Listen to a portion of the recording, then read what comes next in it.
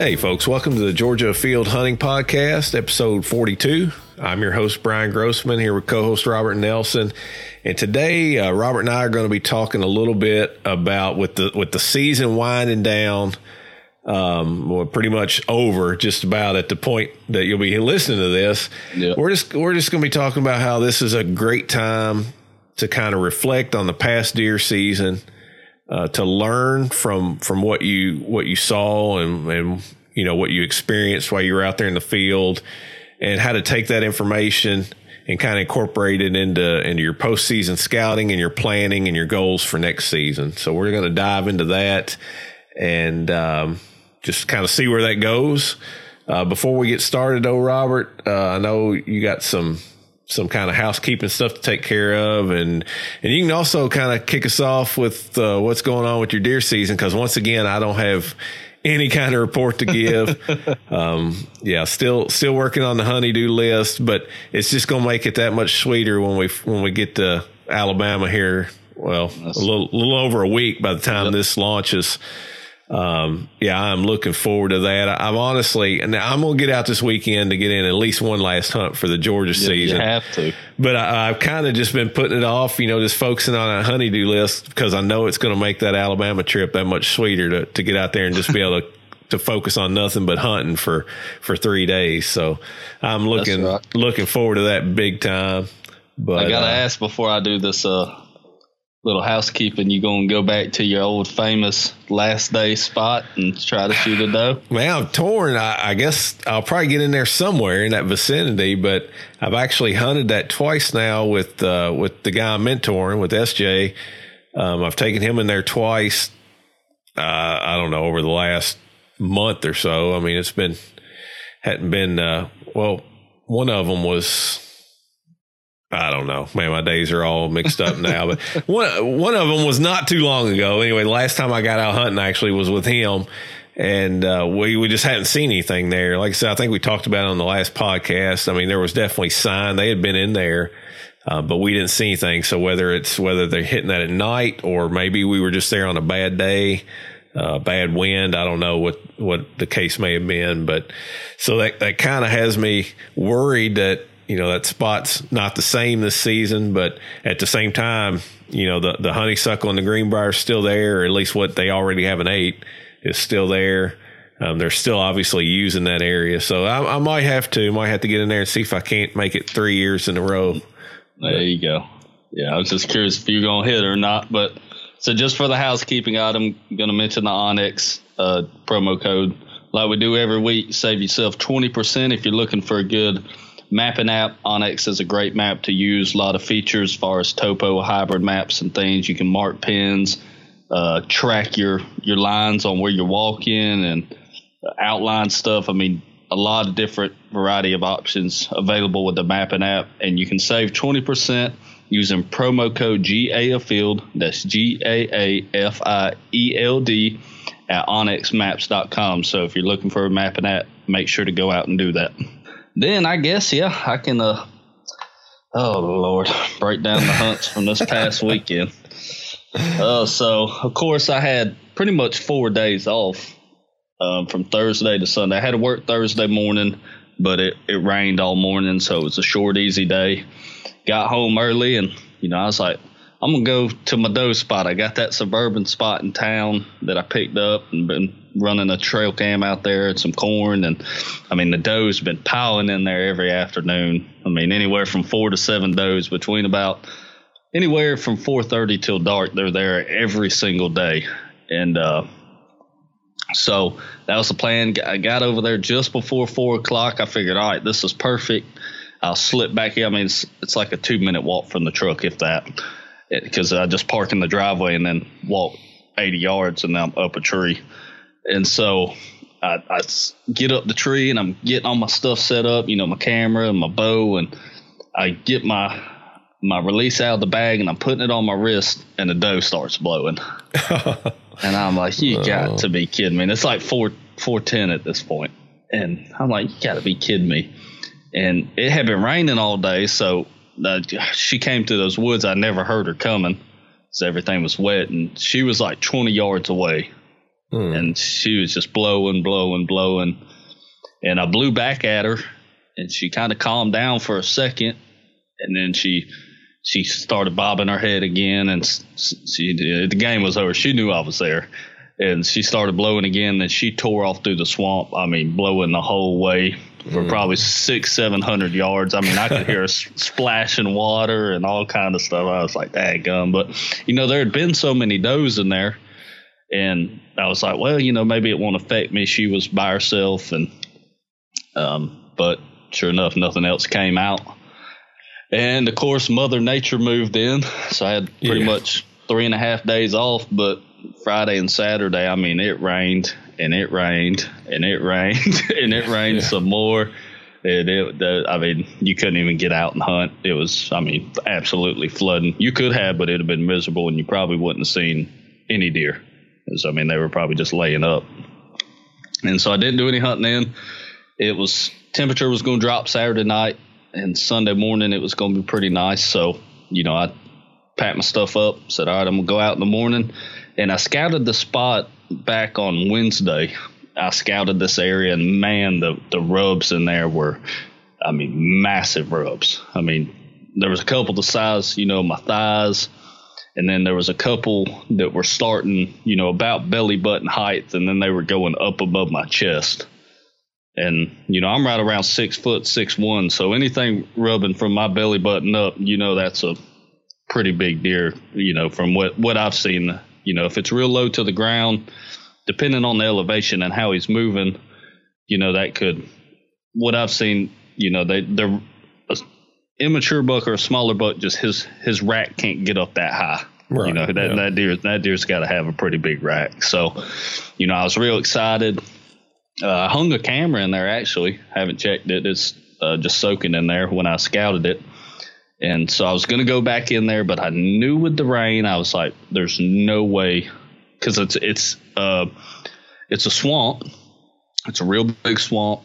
And I scouted out to these 2 high points. And when I went in, it was fairly dry. Even the low areas, they had a little bit of water in them, but not much to be such a big swamp. It was about 0.6 of a mile or more back in there, and but it was a fairly easy walk. Like I said, I didn't get wet or anything like that, but I knew with the rain, I was like, there's just no way. And sure enough, Sunday morning I get there, and I'm coming down the main road in the WMA, and I top the hill where this low area starts, and all I see through the headlights is just water, no road.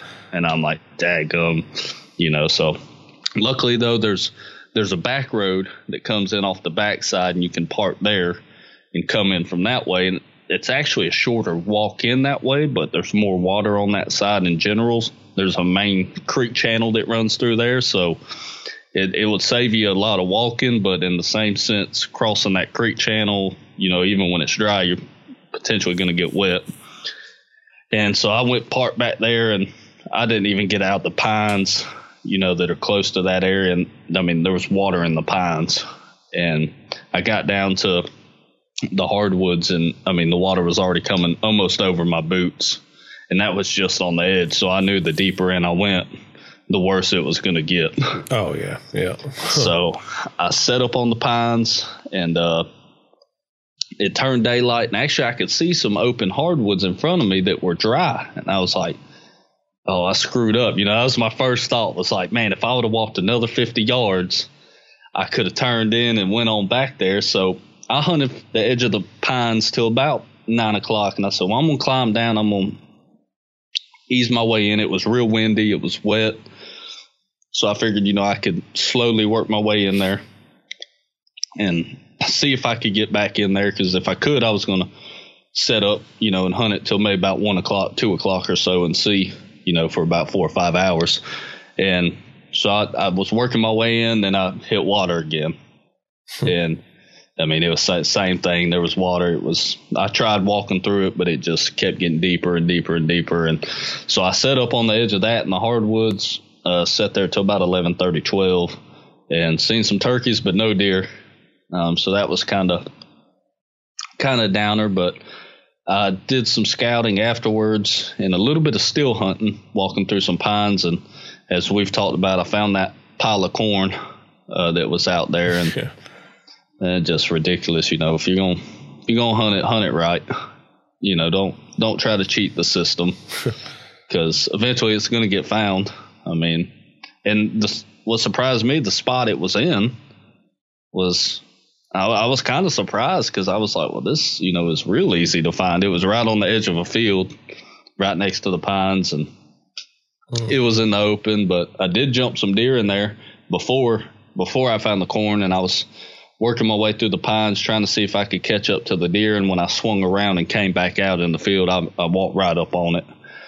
And so I reported that to the DNR, because, I'd hate for somebody innocent, maybe goes in there blind in the morning, they set up on the edge of the field, and, then a game warden check them and they get wrote a ticket for hunting over bait when really they weren't. They didn't know it was there. Yeah, exactly. And, because like me, still hunting through there, if a game warden would have pulled into the field and saw me coming out, he potentially could have wrote me a ticket, depending on if he wanted to hear my side of the story or not, and so luckily the DNR is going to get it taken care of. They're either going to flag it or till it under, that way it's not there anymore. But so after that, I was kind of like, man, I don't know if I really want to hunt this afternoon or not, and was kind of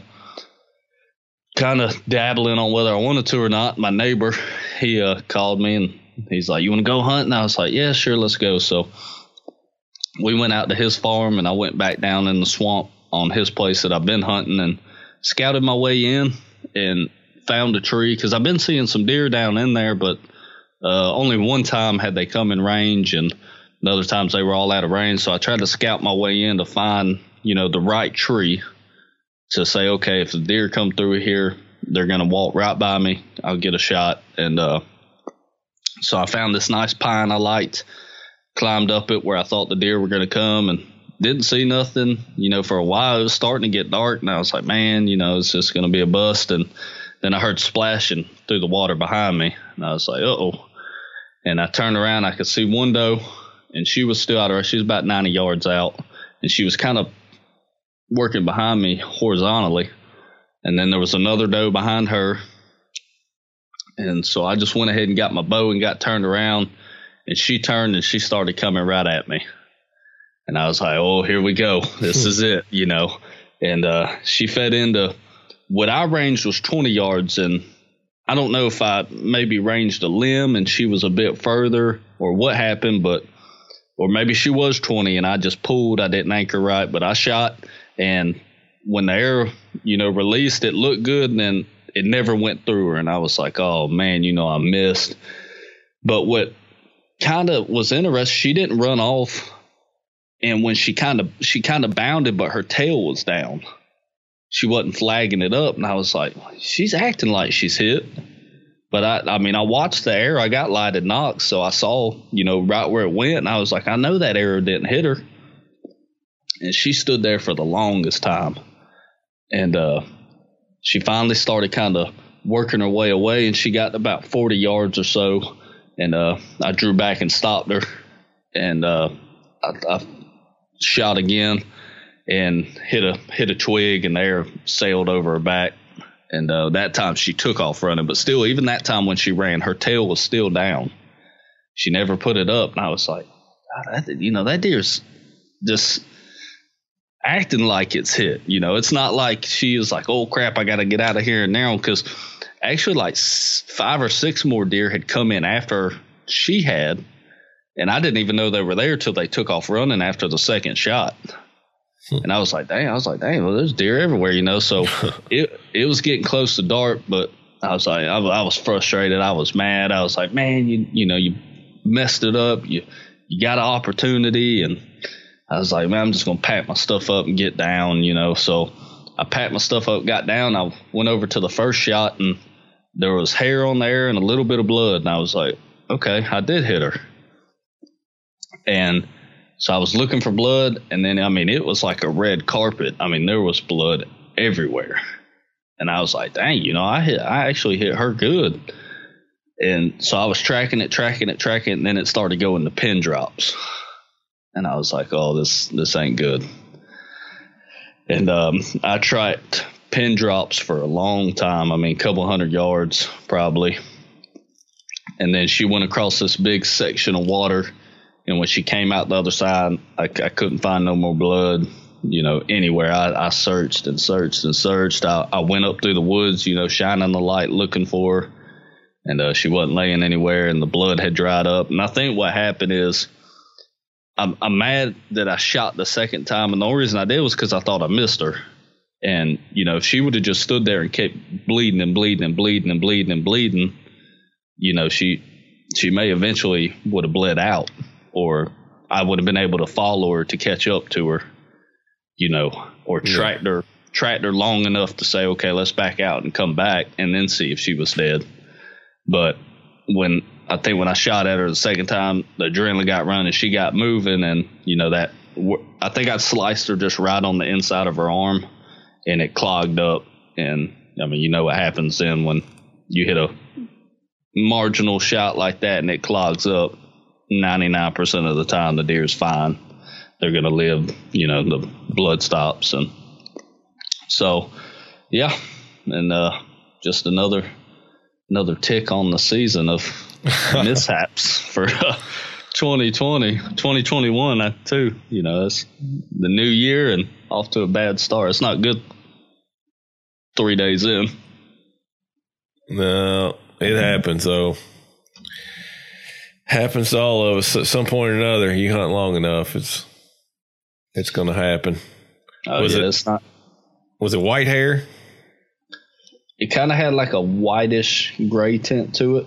It wasn't brown. It wasn't like real dark gray, and I couldn't see it with the flashlight at the time. But when I got home, I looked for it for about 2.5 hours, and when I got home, I got my stuff out of the truck. When I brought the arrow inside, and I could see it really well in the light, the blood was a real light pink color, and it had like some meat fat in it. And that kind of solidified it for me then when I seen that I had just flesh wound her probably right there on the inside of her arm, because it barely went under. I mean, right under her armpit. Yeah. And I think it just caught the inside of her leg right there, and it, the fletching went through that cut and it picked up some meat, because it was really, really light pink color the blood was. And it wasn't much hair. There wasn't any blood on the shaft.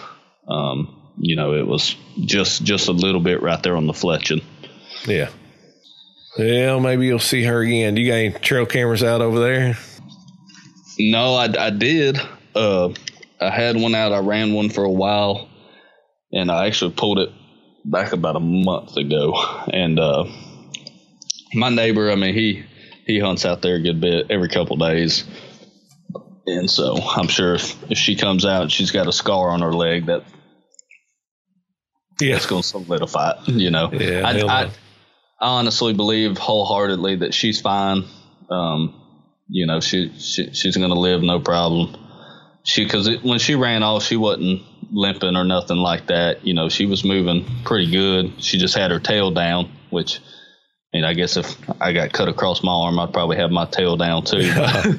Yeah. But she was moving at a pretty good pace, and she was pouring pretty good there for a little bit. But when it started getting down those little pin drops, I was like, oh, this ain't good. Because I've seen that before when you meat shoot them like that, you don't hit no vitals. I've seen that a bunch. The deer will lay down or stop, and there will be a big puddle of blood. But once they start moving again, it's just like little needle drops, and then eventually it dries up, and you don't ever find them or nothing like that. So yeah, it's surprising how much, like you said, just a flesh wound like that, a deer can bleed, how much they can bleed and still, end up being fine. Right.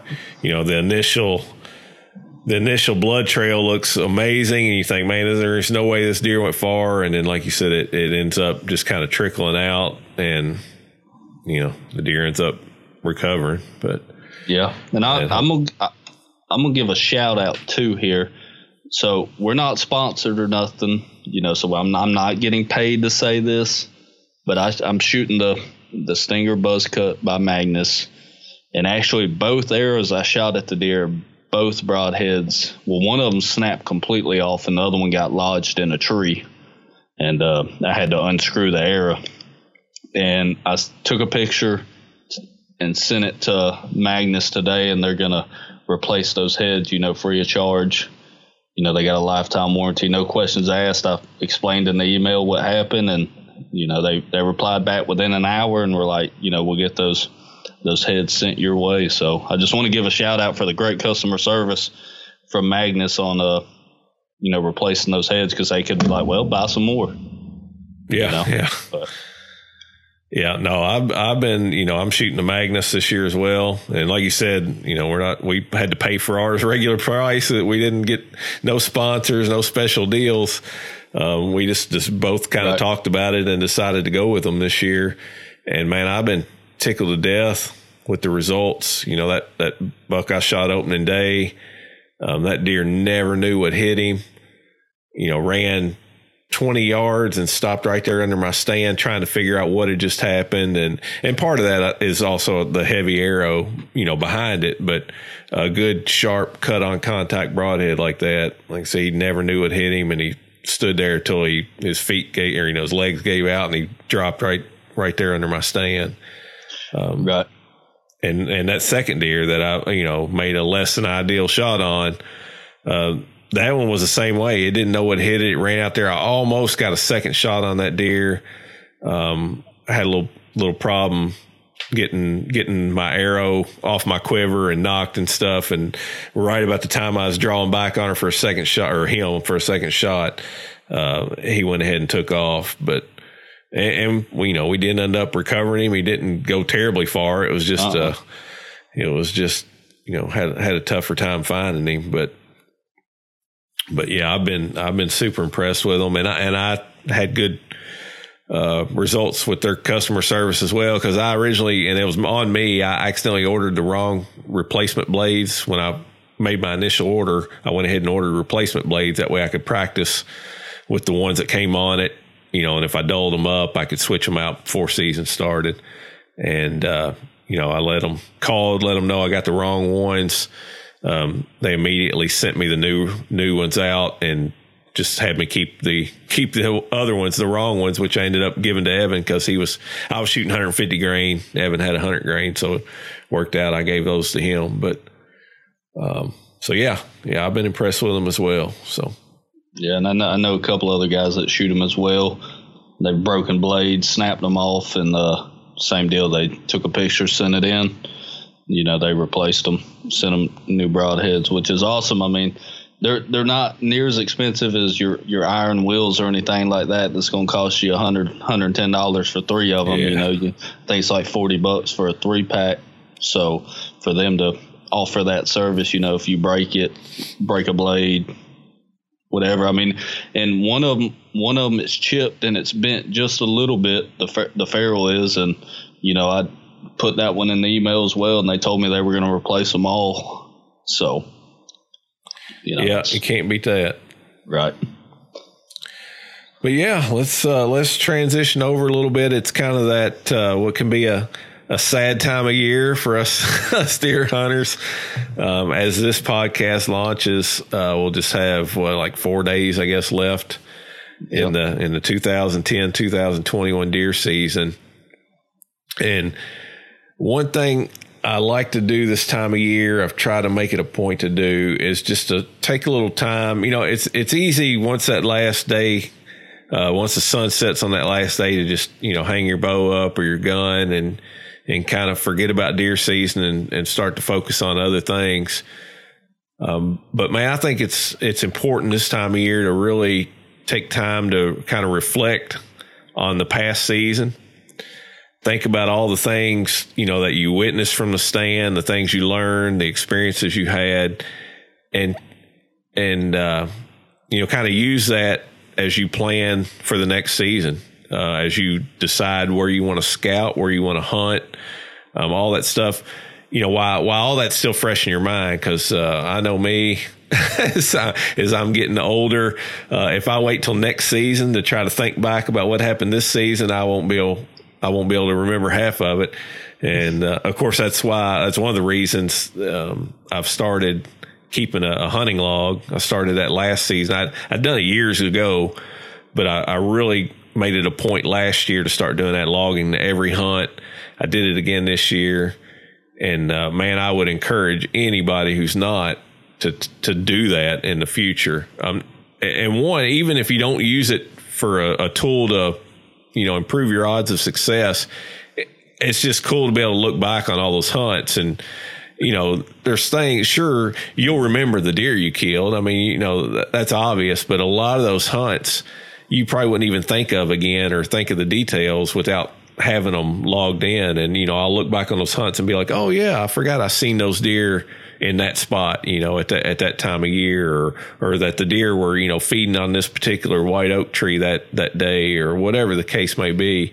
It's just a lot of great information, and it's great to be able to, I go back now and look, at last year's. And of course I've already gone back and reread some of this year's, just reminiscing about those hunts. But so I don't know. Do you keep a journal at all? Yeah, it's not a super detailed journal, but I write down what the temperature was for, the start of that hunt. I don't write the fluctuations down, throughout the hunt. I just write, if it's a morning hunt, what the temperature was when I got there, and same with an evening hunt, what the temperature was when I got there. Write down wind speed and direction, what kind of spot I was hunting in, whether it was CRP or a transition between pines and oaks, or whatever the case may be, the area I'm hunting, obviously if it was a morning or afternoon hunt, and then how many deer I saw and what those deer were. And I might write on the area I'm hunting, Oak Flat or Persimmon Grove, so that way I know if I was hunting in there and it's a Persimmon Grove, there was persimmons there. Right. Or the oaks were falling. So, that's about really all detail I keep. Probably could be a lot more in depth, what the moon phase was, and what time I saw the deer, and, all that. But for right now, I'm just keeping it simple because, it may be a good thing or a bad thing, but, with deer season in general, you got so much going on already. Oh, yeah. I just try to keep a simple log, and after we finish the Alabama trip on the pod, I'll tally up all my hunts, how much I set, how many deer I seen. Yep. And I'll talk about that on the podcast after the Alabama trip. But so yeah, I do probably go into more detail next year. Kind of a learning process. I just started this year, so kind of still learning. What details I need to focus on a little more. Yeah. Yeah, and it sounds like you're keeping, in a lot of ways, you're keeping more detail than I am. I probably need to do better about the weather stuff because I haven't done much of that in the past. I guess in a way, I figure I can always look that back up, but you can't. You can look up in general, but really specific wind stuff, a lot of times just because, which, we've talked about this, we've definitely learned this, or I've learned this over the last couple of years, carrying milkweed and stuff with me, just because the weather forecast says you're going to get a northeast wind, don't mean it's a northeast wind where you're sitting. Right. So yeah, I probably need to do a better job on the weather stuff because I keep it real simple. I have an iPhone, so I just use the Notes app on my iPhone. Me too. And a lot of times I'll set it, you always got downtime in the tree stand. While I'm in the tree stand, I just go ahead and start my notes for that hunt, just the date, the time I got out there, where I'm at. And if it's, a new place or someplace I don't have, a specific name for, sometimes I'll just take a screenshot on X where I'm at. And, you can attach that right in your notes. Sometimes I even go as far as taking a picture of what it looks like from the stand, just so I can remember what that habitat and stuff look like in a certain area. So I've gotten to where I do that some as well.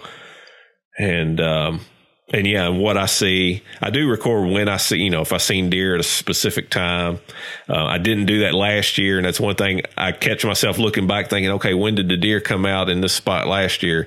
And a lot of times I didn't keep that note last year. So I tried to do a better job this year of time when I seen things. But yeah, I don't keep a ton of detail in there. I think if you make it too complicated, you'll get, it's easier to not do it at all. Right. So yeah, I try to keep it simple, but I'm really glad I started doing that last year, and I definitely don't foresee getting away from it, because it's just, like I said, if nothing else, it's cool just to be able to go back and remember those hunts, man. I'll just catch myself flipping through those notes and looking at what happened last year. And I got some, I mentioned earlier, I did this years ago, and I still got in a box somewhere, and every once in a while I'll find them when we're going through stuff. But I got old paper notes that I kept like back in the early 2000s of hunts, and I'd physically write it on paper. I'd even draw little maps of my hunting area and where the deer, how the deer move through and stuff.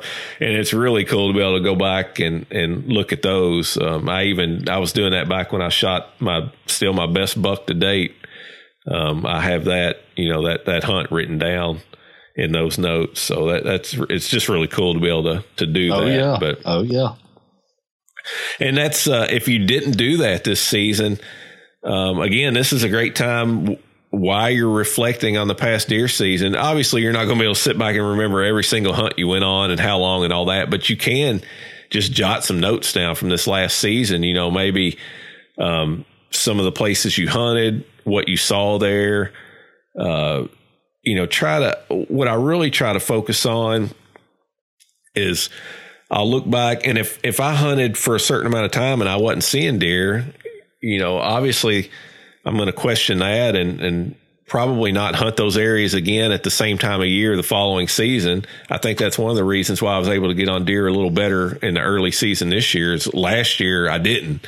And so, between the seasons, I really had to rethink where I was hunting that early part of the season, and going on those past observations and not seeing deer. I had to get out there and find some different spots and rethink, why the deer weren't there and where they would be. And, it's just a really useful tool.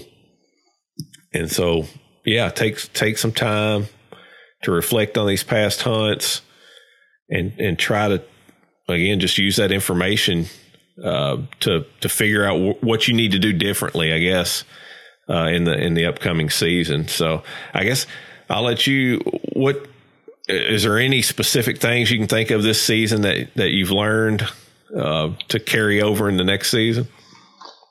I learned a lot to narrow it down because, as everybody knows that listens by now, I pretty much had to start from scratch on the places I'm hunting. I never even seen them before, and so it's a totally new learning experience. And just learning how the deer move down here, what they prefer, based on the time of the year, what kind of cover they prefer and where they start moving to when the pressure kicks up, where I'm seeing majority of the guys hunting, which is pretty common across the board.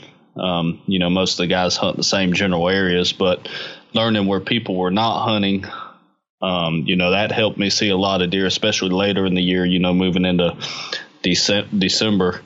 I was able to find some spots that nobody was hunting. I'd never seen anybody in. I started hunting it and seen deer every time I sat there. As far as like mental learning, I learned I need to be a little more patient on shots, and what I'm referring to is the situation with the one I seen back in late September, early October, the really, really big deer. If I would have just been a little more patient and not gotten such a big a hurry as I need to get an arrow in him right now, or, something's going to happen. If I'd have been a little more patient, the story on that could have been completely different. Yeah. So that was a big learning factor. It took me a while to learn it because I was so mad at myself. And even to this day, I still think about it all the time, that situation at hand. Because I did everything perfect, up till that point.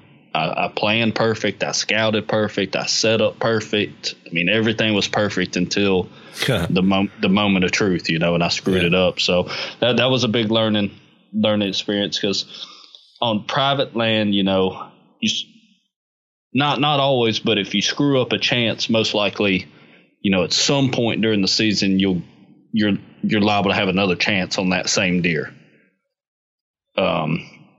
And what I've seen on public, I had 3 scenarios this year. The one that I screwed up, and 2 where I got busted. One by movement, one by wind. Was all 3 of those spots I never seen a mature buck in again the rest of the season. Huh. Yeah. And literally all 3. The first hunts in, I've seen mature bucks all 3 times, but once they spooked out, I never seen a mature buck in that spot again.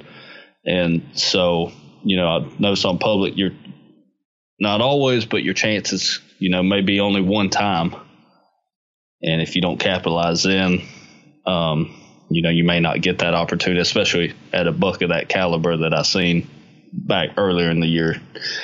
But, you know, that was a big learning piece was, you know, be a little more patient, you know, because you're going to get that shot. You just got to take the time, let it unfold. And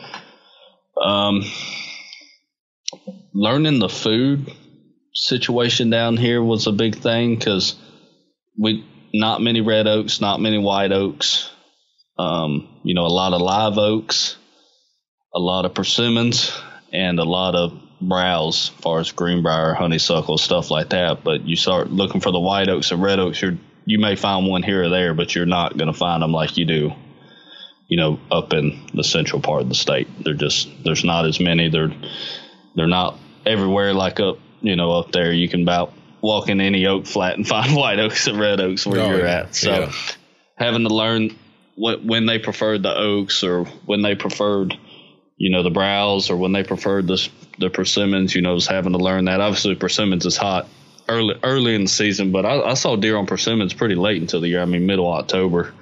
But that may have just been because there was such an abundance. They held for so long, that the deer were just staying on them.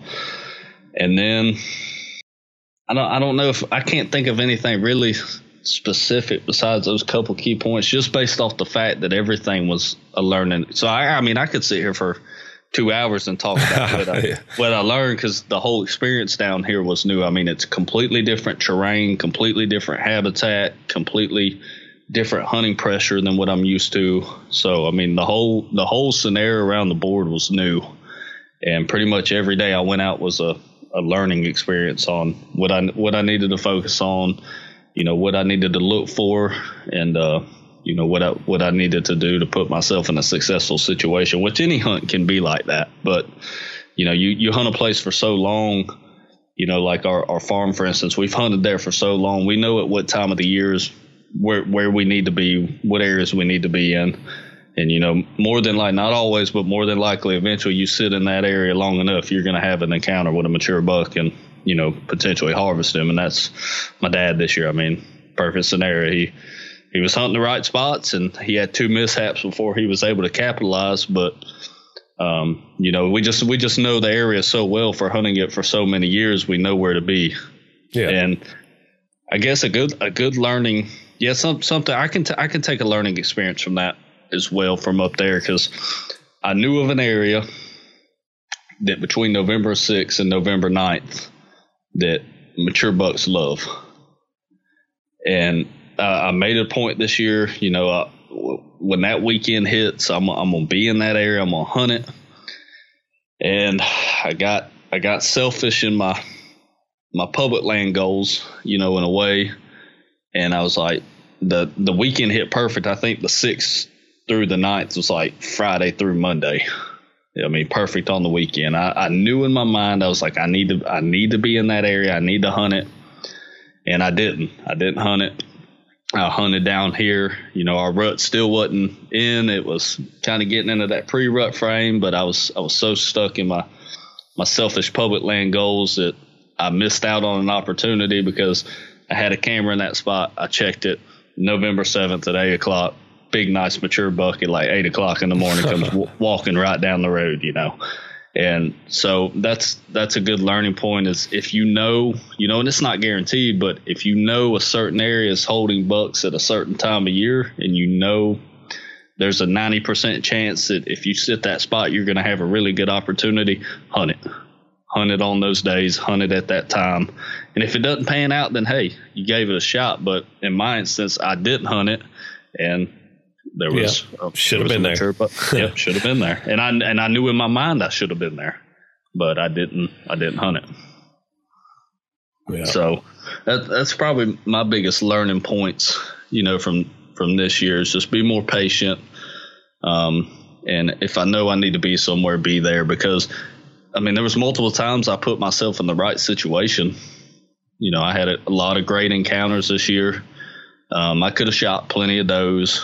I could have harvested a couple bucks if I really, really wanted to shoot them. I could have. But the ones I was looking for, they just didn't pan out. So I was doing the right things and learning, obviously, learning for next year where I need to be at what time of the year is what I need to be looking for during those time frames, of, okay, well, this is where I seen this buck this time last year, get in there and hunt it, bounce around for that little time period, try to catch up to one. Then as the next time frame moves on, okay, I seen a buck, here in this spot, and that goes back to the journal, writing all that down so I know. So learning for next year of the certain areas that I need to be in, as long as the hunt pressure's not crazy out of this world in those areas, I can jump in there and potentially have success back in those spots next year. Now that I have the intel that I need to know what the deer are preferring, as long as the conditions are the same, for next season. Yeah. Yeah. And that's what's so great about deer hunting and deer season is no matter how good or how bad a season you have, it's all learning experience. Every hunt's a learning experience, and you can take that information and you can go into the next season a better, more informed hunter, just like you're talking about. And you're talking about on your home farm about how you've hunted there so long that you know where to be at the different times of year, and it can be the same way on public land. And that's what I'm working towards. This was a new start for you. I'm a few years in on a lot of these WMAs I'm hunting, and probably wasn't doing my due diligence early on. The first few years I hunted these areas and really, I don't know, I was just jumping around so much. I just wasn't taking the time to really learn my areas. I was just kind of out there, I don't know, just kind of bouncing around hunting spots, but not putting a lot of thought into it. But now, just 2 years really into this, more dedicated hunting, I just feel like I'm learning the area so much more, and I got a whole lot more to learn. But I feel like every year my odds of success increase because I've learned a little bit more, and a lot of it is learning where not to be, through trial and error, but also learning, where you should be or where you can be. As you said, it may not that every year is going to be the same. Food sources change, pressure changes, so you got to be able to roll with the punches. You don't want to hang your hat on one area every season, or one spot within an area every season, because things are going to change. But again, that goes back to the longer you hunt these areas, the more of it you learn, the more options you have. You don't have to rely on that one spot because that's all you know. Right. Yeah, and I think a good thing too is don't get too caught up, because I would find myself, this is, I guess, another learning point.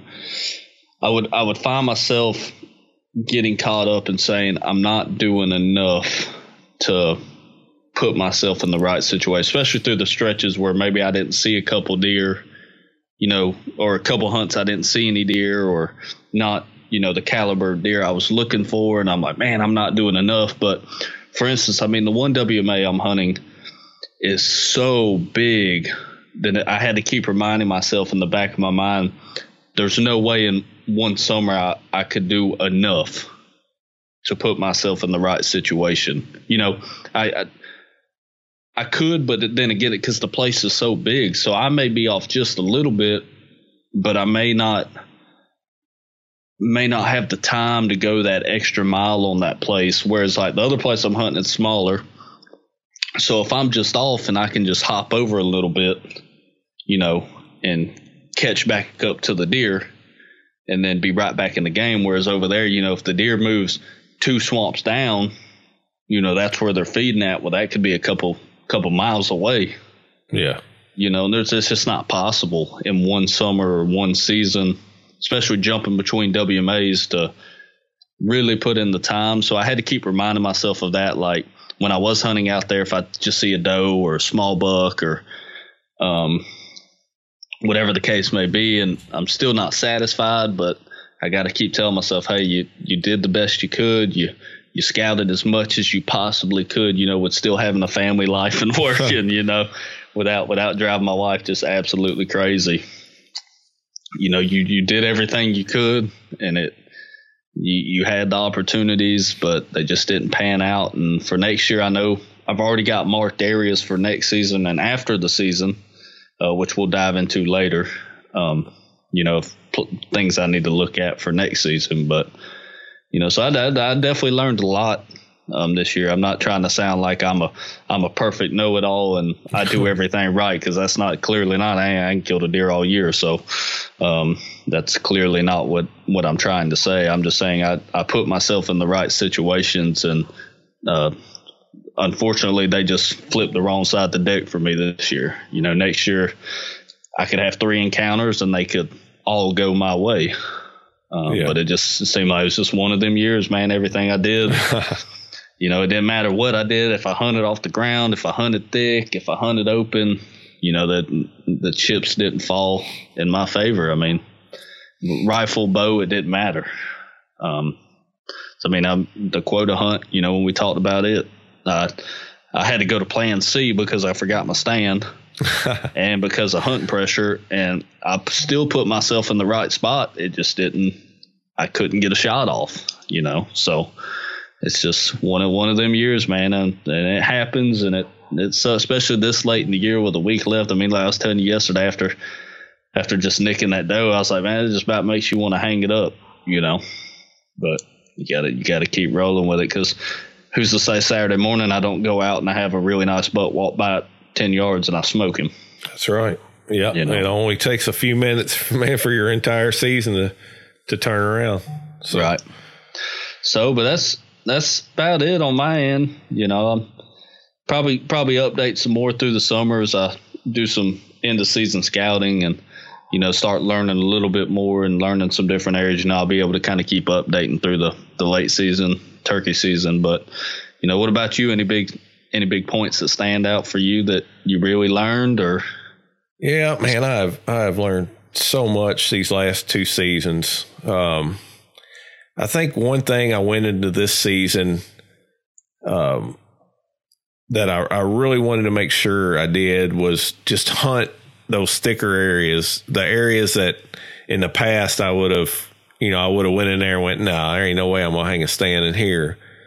That was a big goal of mine going into this season. In the past, I would have been more apt to hunt the fringes, you know, hunt near heavy cover, but I still, you know, you want to be where you can see. You want to be near those pretty woods, and I did that for a long time. But this year, I made it a point, you know, I wanted to get in those thicker areas. I think it's one of the reasons, you know, I was able to find and kill that buck early. I wanted to, and another thing, keeping that journal last year and kind of as a part of that journal, you know, also use OnX, not necessarily as a journal, but, you know, I drop pins all the time. I keep my pins on there of every stand that I've hunted out of. Yeah, you know, I've seen your maps. yeah, it gets a little out of hand. I ain't gonna lie, but I want OnX to figure out a way where you can sort those into folders and stuff. But anyway, that's a whole other story. But yeah, I do get carried away with the pins. But I like to be able to go back and look, and it's actually helped me this year. I went back going into this past season. I went back and looked at the previous season, and I could, from a, I guess you could say a 30,000 foot view, you can see every place I can see every place I hunted, every stand. And what I realized was I wasn't hunting as far off the beaten path as I thought I was hunting off the beaten path a lot of times. And it really drove it home. Like I said, when I'm looking at the entire WMA and I'm looking at my pins, I'm thinking, man, I could have got a lot further off the road. I could have got a lot further away from the crowds than I did. The places I was hunting were out of the way, but they weren't as out of the way as I could be. And so this year, that was another thing, which ironically, where I ended up killing my bucks, I still wasn't that far off the beaten path. But I did make it a point to hunt some of those further spots this year, which I did a pretty good job the previous year, not hunting the same spots over and over. That was one of the biggest things that I had to learn when I started this kind of more aggressive type of hunting, from the hunting public and everything. Was I try to hunt a lot of different spots now. I won't say, I don't go as far as saying I only hunt one stand location one time during the season. I don't think that's necessary, because I think sometimes you can have a good spot and, just hunt it on the wrong night and not see the deer. And that don't mean you should never hunt that spot again. 2 days later, he may come right through there. I just didn't want to get in the habit that I'd been in the past, where I'd hunt the same stand, the same 4 or 5 spots over and over and over through the whole season. So, I just really learned to bounce around more, hunt those thick areas, and just to be smarter about the way I hunted. Like that buck I killed on opening day, a big part of that was my postseason scouting, which we're going to get into. I found, I'd hunted in this general area before. I knew it looked good, and I'd seen a decent buck during the rut. So I wanted to take a closer look at it in the postseason. And that was when I found, that the drainage ditch that ran up into this area that the deer were funneling around, and thought, this would be a great place to hang a camera. And I did that right in the middle of summer and located a good buck. And from there, I just really tried to play it smart. Because, as you were mentioning earlier about, making all the right decisions, a lot of times you may only get one shot at a buck like that. And so you got to do everything as smart as possible. And even you can do everything right and it's still not work out. But I wanted to tip the odds in my favor as much as I could. So I only checked that camera twice. I checked it once in the middle of summer, and that's when I realized I was getting that good buck, and he was in there a lot. Didn't check it again till opening day deer season, when I went in there to hunt it. I accessed that area. I took a long way around, even though it wasn't super far off the beaten path to start with. I accessed it the long way around, because where I thought these deer were bedding, and I still believe where they were bedding, they could probably, if not see, they could probably hear and smell anybody walking in on the main access trail. And the wind was favorable anyway for me to take this long way around to access my stand that day. So that was part of it. I didn't park right up on the gate. I parked back a little bit where I could drop down in a ditch to a creek and circle around on this deer. Got as close to where I thought he was bedding as I could without, feeling like I was going to bump him out of there. And even then I felt, I was worried. I knew I was taking a risk, but I knew I had to be in there fairly close.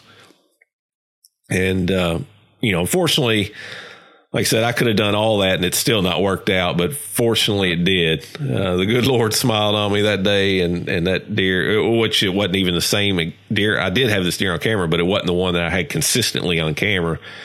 But, that deer came right in right before dark and gave me a perfect shot. I had a little bit of that, waiting till the right moment to make the shot, because that deer, he just stopped broadside at 30 yards. And right as I drew back, he turned and started coming straight into me. And man, I'm not gonna lie, probably some years in the past, stupid Brian would have taken a shot at this deer walking straight in towards me. But I wasn't going to do that this time. You know, I wanted to play it smart. If I didn't end up getting a shot, then that was a risk I was willing to take. But, you know, I waited till that deer finally got, like 15 yards out and finally turned and gave me decent, you know, he's still quartering to me just a little, but it wasn't a bad angle and gave me a good shot. But man, you're talking about, you know, that's something you have to learn. That's been a lifelong learning experience for me, man, because it's tough in that moment of truth. To, you know, I have to basically talk myself off the ledge, you know, when I have a deer like that coming in, just constantly remind myself, be smart, you know, wait for a good shot. And even that second buck, I was kicking myself on that one for not stopping that deer, and taking that shot while he was still walking. Even though, man, I just felt like I should have been able to make that shot, but I should have just stopped him and made a nice, easy broadside shot, you know, chip shot. But yeah, I tell you, it's in those moments like that. I don't know. There's maybe some guys out there with ice running through their veins, but I get tore up. Yeah. I mean, I have to call myself, you know, when a big doe comes in with that bow, you know, in bow range, but definitely a good buck. Once you identify, you know, you see that deer and you decide, okay, I'm going to shoot that deer, man, it's just from there on out, it's tough. You, like I said, I have to really talk to myself and kind of, you know, control what I'm doing. And I try to ease my mind or take my mind off the shot, take my mind off the actual buck, the antlers and all that by walking through my shot process. And, you know, I don't know if that'll work for everybody, but that's kind of what I do, is try to just focus on my shot process, you know, my draw, my anchor, my release and all that, and not get so focused on the antlers, you know, but yeah, so it's, let's see, I'm trying to think if there's anything else, specific from this past season that I've learned.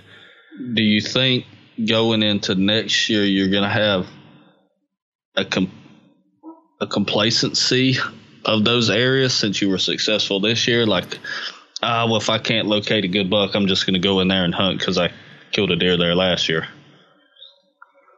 No, I mean, I know that general area is going to hold deer, and I feel like it'll probably hold another good buck in there. So I'll definitely be looking at that. I'll be running cameras in there, but I know it's no guarantee at the same time. I mean, I wouldn't just think, well, I'll just go back there opening day and shoot me another one. Right. Cause who knows, you know, food, as we already talked about, food sources can change. The DNR may go in there and burn that ridge this year. I mean, you just don't know, what exactly is going to happen. But yeah, I'll definitely, that's what I like about learning something every year. I know that's a good area now. So obviously I'm not going to just write it off. At the same time, I'm not going to put all my effort there, but that's going to be one I always have in mind. I'm going to run trail cameras there, but then at the same time, you know, I'm going to be looking at other areas this year. Every year I try to expand my knowledge of the WMA. You know, I try to expand and this one in particular where I shot my deer is a fairly large WMA. So I definitely don't know, you know, every acre by any means. And so, man, that's what I love about this. Was really coming up one of my favorite times of year, which was just kind of odd for me to say because I'm not a cold weather person, but I love right after season goes out. I love just being able to get out there in the woods and scout, walk, beat through the bedding areas, all that stuff, and not worry about, you know, messing up your hunting for the following year. So that's why I really like, you know, I was talking about this is a good time to reflect on your past deer season. Well, while all that's still fresh on my mind, I like to get out there and get in the woods and look at those areas. And just like the area where I killed my bucks, you know, that ridge, I'm going to get in there and dig a little deeper, you know, and walk that ridge forwards and backwards and see if there's not some other spots in there that maybe I should have looked at. The other ridge where, you hunted with me, and I ran that trail camera over the mock scrape. I'm going to be getting in there, and I really want to learn that area better. I really didn't. I just kind of went in there this past year with you. We set up that mock scrape, put the camera out, got a lot of great pictures, but I really didn't learn that whole ridge throughout. And the times I hunted it, I did end up seeing a good buck in there with the SJ, the guy I mentor. He didn't get a shot at it, but a lot of good deer on camera. But I need to figure out what those deer are doing, where exactly they're bedding and that kind of thing. And I told you, I know I told you I hadn't talked about it on here, but I actually found just a nasty thicket not too far from where I had that camera set up when I was doing a little bit of scouting out there one day. It's kind of an odd little area. I don't know if a tornado, I know there on this WMA, a tornado's passed through there a few years back. I don't know if this particular spot is just where it touched down or what, but for whatever reason, it's just a chunk of, I don't even know, maybe 3-4 acres where there's all the big trees are gone. It's just an open spot in the middle of the hardwood, ridge there, but the trees are gone. And so it's just grown up into a thick, nasty mess of saplings. Yeah. And I didn't, the day I found it, I didn't try to get in there. Honestly, I was walking around with my climber on my back. I couldn't even have made it through there with that climber. It's probably one of those where in spots you might have to get down on your hands and knees to kind of walk through there. But I definitely want to look at that area a little closer. And I'm sure I'll be scouring Onyx to pick out some other spots that I don't know anything about. And just, like I said, every year I want to kind of expand my knowledge of the area and just give yourself more options. The more options you have, the better off you are. If you get out there during season and you can't get on the deer, then, you go to plan B or plan C. And that's why I'm rambling here. That is one other thing that I really learned this year through experience, but also through listening to, some of the other podcasts and stuff. But it's, always be scouting. Before I do all my scouting going into the season, and then you just kind of feel like you're set. You just go around and hunt your spots that and hope for the best. But, if you're not having success, you're not on the deer, man, sometimes you just got to burn a hunt and spend some time out there. And I know you've done a really good job of this. Heck, every time, I'd be hunting and texting you and you'd be out there beating the bushes, man, you were scouting. You'd hunt somewhere in the morning and you'd spend the rest of the day scouting until you found fresh sign. And that's what you got to do. If you're not on the deer, you can't just keep sitting on these spots hoping the deer are going to come by, man. You got to find where they are, not where you want them to be. And so, I'll always be scouting throughout the whole season. Once season's in, that don't mean you quit scouting and only hunt. And that's the only way I was, quote unquote successful, seeing mature bucks. Cause like you said, I would hunt a morning and I would maybe spend 4 or 5 hours walking before I said, okay, I need to hunt here. And then I'd take a quick break, maybe go get something to eat. Especially before the time had changed, when it was getting darker later, maybe go get a bite to eat real quick and then hunt in that spot. Because I knew the bucks were in the areas, but I was just missing it. I was like, man, I'm just off. They're here, but where are they? And if I wouldn't have scouted and found the trails or the sign, I'd just been sitting out there blind. So, and that's something I really tried to focus on this year was, spend more time scouting, don't get complacent. And, ultimately it paid off, in the encounters I had. Oh, yeah. Yeah. I think it's Warren Womack that, a lot of times he'll hunt in the morning and then he'll walk for hours, miles, until he finds that hot feed tree. And if he don't find the hot feed tree, then, he might not even end up hunting that evening. It may just be strictly a scouting mission, but he doesn't stop scouting until he finds a spot that he thinks he can kill a deer. And he feels confident he can kill a deer. So I think that's the way you got to be. And that's one thing I learned, and I'll definitely be taking into next season. And it's not the easiest thing to do. I mean, because you get up so early, then you hunt for 4 or 5 hours, and you're hungry, and you're looking at the time, and it's getting later and later and later into the afternoon, and you're like, man, I need to get in a tree. But then in the same sense, like we've talked about before, and you're not seeing the sign, and it's late, let me get in a tree here, and then you don't see no deer. Yep. Did you really do any good? Like you said, you could have picked the right spot, and just because you didn't see anything doesn't mean it's not a good spot. You could have just picked the wrong afternoon or the wrong conditions for that day, or whatever the case may be. But I found a lot of times I was able to stay on deer pretty consistently. I don't think I went more than 2 hunts this year without seeing a deer. That's because I was constantly on the move. I was constantly looking for new spots, and there was a couple areas I hunted multiple times. One in particular, and I seen deer in there every time, but I knew the area was really good. I knew the deer were there, and I knew they weren't going anywhere because of the cover, and the pressure was so minimal. Yeah. But I was able to stay on the deer consistently through the season because, like you said, I was constantly moving. I wish I would have mile tracked every day I walked, because there'd be a ungodly amount of how much I walked, but that's what kept me in the game. Yep. Yeah, and I do. Like I said, I worked on that this past year, but it's something I still got to work on, still got to get better about, because it's hard. It's hard to give up a hunt to scout, because man, you want to be in the tree, you want to be in the game, you want to have that chance to shoot a deer, but I think you're better off. There's no doubt in my mind you're better off if you don't have a spot where you think I can definitely kill a deer here, then you need to be scouting. And right. If that means you scout till dark and never actually get in a tree, then man, that may be what it takes. But you just can't sit spots hoping that a random deer will show up. Yeah, and I think a good example of that is gonna reflect back on that encounter I had with that giant buck. Is I was hunting that general area earlier in the season, and I was seeing a ton of deer. I mean, little bucks and does.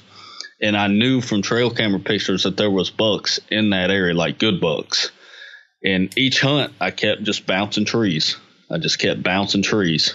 I'd hunt here, and I'd go a couple 100 yards down and hunt, and go a couple 100 yards down and hunt, because I knew the deer were there. I was seeing deer every time. And then it was about the 4th or 5th hunt finally where, I moved just far enough down and I had the encounter. But if I would have just said, well, I'm seeing deer here, I'm just going to keep hunting this tree, I probably would have never seen that deer, because he was 700-800 yards down the other way. And the chances of him coming out of his bedding area and making his way that 800 yards before dark would have been pretty slim to none. So I probably would have even never seen him. But because I kept bouncing each hunt just in that general area, I didn't leave the area. I just kept moving. Right. Yeah. And I had 2 great encounters in that area. I had one with him and another one with about 125-inch deer, like 2 weeks later in the same general area, just a couple 100 yards from where I had that encounter with him. I scouted, found a hot oak tree, found a trail, that was burnt down to the ground, and set up on that trail, and the buck came in right at dark and busted me. But same scenario there. I still bounced around that area, and I had 2 great encounters in there. Yeah, that's a good point. I mean, if a good deer is in an area, is in a particular area, it may only take, a 50-yard move, a 100-yard move to get you from not seeing anything to putting you back in the game. Right. Because, we talked about this a little bit before on the last episode, that Q&A about hunting pressure and some of the studies that's been done. But that's one of the things they found is, these deer aren't leaving the country because of the hunting pressure's on. They're shifting their movement. And sometimes it's not by a lot, it may just be 100 yards, but it's enough to avoid the hunting pressure, avoid you. And so it may just take a small move to get you back in the game. So, yeah. Which really, I can use the third buck as that same example that I had the encounter with. Really nice 8-pointer. I had a camera set up on this little high top across the river, and I was getting, bucks galore. It was over a scrape. There was all kind of bucks in there, and I hunted it twice and didn't see a single deer. And I was like, man, what am I doing wrong? The deer are here. I've got them on camera in daylight and at night. And I got down, scouted, found the spot I wanted to set up in. It was probably no more than 1,000, in between probably 600 to 1,000 yards from that spot. Set up on it, first hunt. Here he come, right down the edge. He just was coming in downwind and he busted me. But, same thing there. If I would have got complacent and said, well, the deer are here, and, I probably would have never seen that buck. And those little small moves, bouncing around that area put me in position to have the encounter. So, you gotta stay on the move unless he's just showing up all the time in daylight in a certain spot, and he is. And maybe you're just accessing it the wrong way and he knows you're there. That's why he's not showing up. And you can just change your access up a little bit and come in the back door or a little different wind or something, But if the deer are there and you're not seeing them and he's not there all the time, but, he's in the area, make those small moves. Even like you said, if it's 50 yards each hunt and you just keep bouncing 50 yards, 50 yards, 50 yards, more than likely eventually you're going to run into them, whether it pans out or not on your side of the coin, that's to be determined at the time. But it's a big learning thing I had to do this year, was stay on the move, because I'd get complacent in the past of, well, I've seen deer here, I know there's a buck in the area, I'm just going to keep hunting this spot, and it wouldn't pan out. But staying on the move really helped me this year. Yeah. Well, man, we've been rolling for an hour or more here now. Let's why don't we kind of wrap things up by talking about, what are kind of your goals heading into the 2021-22, I guess, deer season. Woo, man. After season ends, in between deer season and turkey season, I'm gonna get out and do a lot of scouting. Gonna do some hog hunt with my dad. He's never done that before. I've done it a couple times, so he's gonna come down. We're gonna go out and do some hog hunting, and try to really just scout to learn some areas. Find some rut sign or some early season sign, and maybe be able to put myself in a better situation for next season. Run cameras throughout the summer, all that, and obviously as next deer season rolls around, we'll really dive into that. Our summer scouting and all that. But yeah, for the meantime, going to finish out the season here in Georgia, finish out deer season with you next week in Alabama. And then I'm probably going to take a few weeks off, not do any scouting or anything, and spend it with my wife and sleep in. And as I get up early every morning for work, and then on the weekends I'm getting up early too. So sleep in, then start getting out doing some scouting, maybe right around the end of January, 1st of February, really put some boots on the ground, and then get fired up for turkey season, man. And then I don't have a plan or goal list yet for next year. I got an idea of what I want to do, or what my goals are, but that could change a lot between now and then. So I'm gonna hold off on any goals or anything. But as far as plans, that's really it. Scout, and try to enjoy some time doing a little different hunting, hog hunting. May try to get into duck hunt here or there. I got a couple areas the swamp I got flooded out of. I jumped a bunch of ducks out of it Sunday, and then there's a river I know there's a lot of ducks on as well. So may try to get into duck hunt or two, a hog hunt with my dad, and then try to enjoy some time at the house for a little bit, and then get right back out and scouting and plundering through the woods. What about you?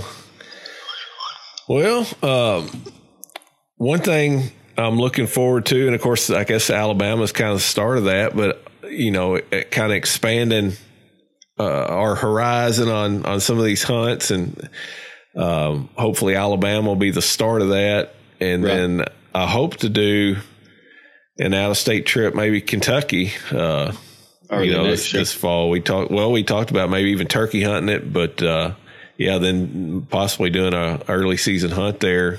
They open up a week before we do their deer season, so would love to do that. Other than that, it's going to be a lot of the same that I went to. A lot of the same that I went into this season with, as far as it's always shoot a mature buck. That's always my hope going into the season. And fortunately, it finally panned out this last one. But who knows on the next one? But that'll be a goal going in. I'd like to kill a buck with that recurve. I'm definitely going to be hunting with it more next season. Not solely hunting with the recurve by any means. I'll still be getting bold, ain't you? No, I'll still be packing the Matthews, probably, especially early season if I'm on a buck. But it would be cool to kill a buck with that thing. I definitely want to hunt, like I said, hunt with it more. Get a little better at it. I got plenty of time to do that in the off season. Keep practicing with that thing and get better. And still, I'm gonna put it back on the list. It's been on there the last 2 years, and I haven't even attempted it really. And that's killing a deer either out of the kayak, or if I end up getting a John boat. But killing a deer by water access anyway. Yeah. That I'm gonna put that back on the list for sure, and try to give it a little more effort this next time around. And just maybe get out and see. Well, obviously, as we've already talked about, I'm going to try to learn more about the WMAs I'm already hunting. Spend a lot of time during this off season just checking out areas I haven't hunted before, or an area I've hunted a little bit and don't know super well, and just try to learn the areas better. But I'd like to expand my horizons even a little bit more around me, and get out on some of these other WMAs that are an hour or two from me. Again, me and you scouted one, you and Evan over I guess that was over the summer, but never did get down there to hunt it. So, a lot of good deer get shot off that place too. Yeah. Yeah. And there's some others too that are kind of between the two of us, that we could, definitely scout and try to hunt some this coming season. And then I'm gonna dedicate myself a little bit better than the coming season to videoing these hunts, because man, I completely dropped the ball on that this season. I did pretty well. I got a lot of footage, but I just put out a lot of videos of just deer. It wouldn't be much entertainment. So yeah, I got to do a lot better job of making sure I pack that thing with me. Man, it's just that much more weight when you're already packing in a bunch of weight, which that's a whole other thing. I do want to go into next season with a saddle. I hope to do some saddle hunting next year. So be probably picking me up a tethered saddle here at some point. There we go. And maybe that'll lighten the load a little bit, where I won't mind packing that camera as much, and camera arm. And it's not the camera it's heavy, it's that camera arm that weighs a ton. But dark side. Yeah, there you go. But yeah, I'm gonna try to be more intentional with that. I actually just ordered me. I already told you, but ordered me a knockoff GoPro here to take to Alabama with me, along with the regular video camera. And maybe we'll finally get some footage to share. Maybe it'll take us going to another state to get some good footage to share. But right, worst case, we can at least put a video out of the adventure at the very least. There you go. Yeah, we can do that. See if we can put all this, talk we've been doing to put it to work and actually come out successful. We're going to see. We're going in blind. This is a WMA neither one of us has ever stepped foot on. But we've been cyber scouting, picking out spots, kind of picking each other's brain a little bit. Probably be doing more of that here in the coming week. Yeah. And then get out there and see if we can get it done here in a little over a week. So, yep. In about 10 days, we'll be after it. Yeah. And it is supposed to be prime rut in that part of the state. So hopefully that'll work in our favor. Right. If everybody else and their brother isn't out there. Yeah. because of that reason. Because I know the WMA we're going to, it's a fairly pressured place in general. Oh, yeah, yeah. Much less considering the ruts. So, but either way, it'd be good time. We'll learn a lot, as we always do. And, it'd be really sweet if we come out with $2, but. Yeah, yes, it would. But I'd be happy to shoot anything, or even have an encounter, have a good encounter with a buck. But like I said, I think regardless, it'll be a good time as long as we don't get rained on all weekend. Yeah. If we can have some decent weather, it'll be a good time. Yep. But no, man, that's about all I got. Yep, same here. And I guess with that, we can wrap it up. I think we had one new written review that I saw on Chartable. Hey, it's funny. I don't know if you listened to the Southern Outdoorsman podcast today. I got about halfway through, but I didn't finish it. Okay. Well, they mentioned the same thing that we had talked about they had a bunch of reviews that showed up on Chartable, but that wasn't actually showing up on Apple Podcast. So they were wondering if it was just them, but I needed to send Andrew a message and say, no, it ain't just you guys. So the same thing happened to us. But anyway, I say that to say I did notice one new written review, but we can hit on that on the next one, and just kind of wrap things up from here. If you don't have anything else, no, we'll say me and Brian are pondering on what to do about the giveaway. We definitely didn't hit our mark for sure. No, so.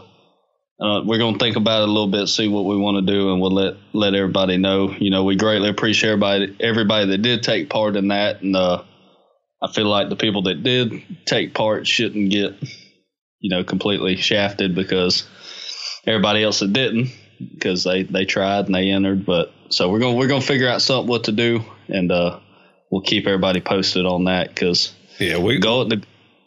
No, go ahead. I was just going to say, we're going to give away that camera one way or the other, and we'll make sure the people who did are entered into it. So we'll figure out something on that. Right.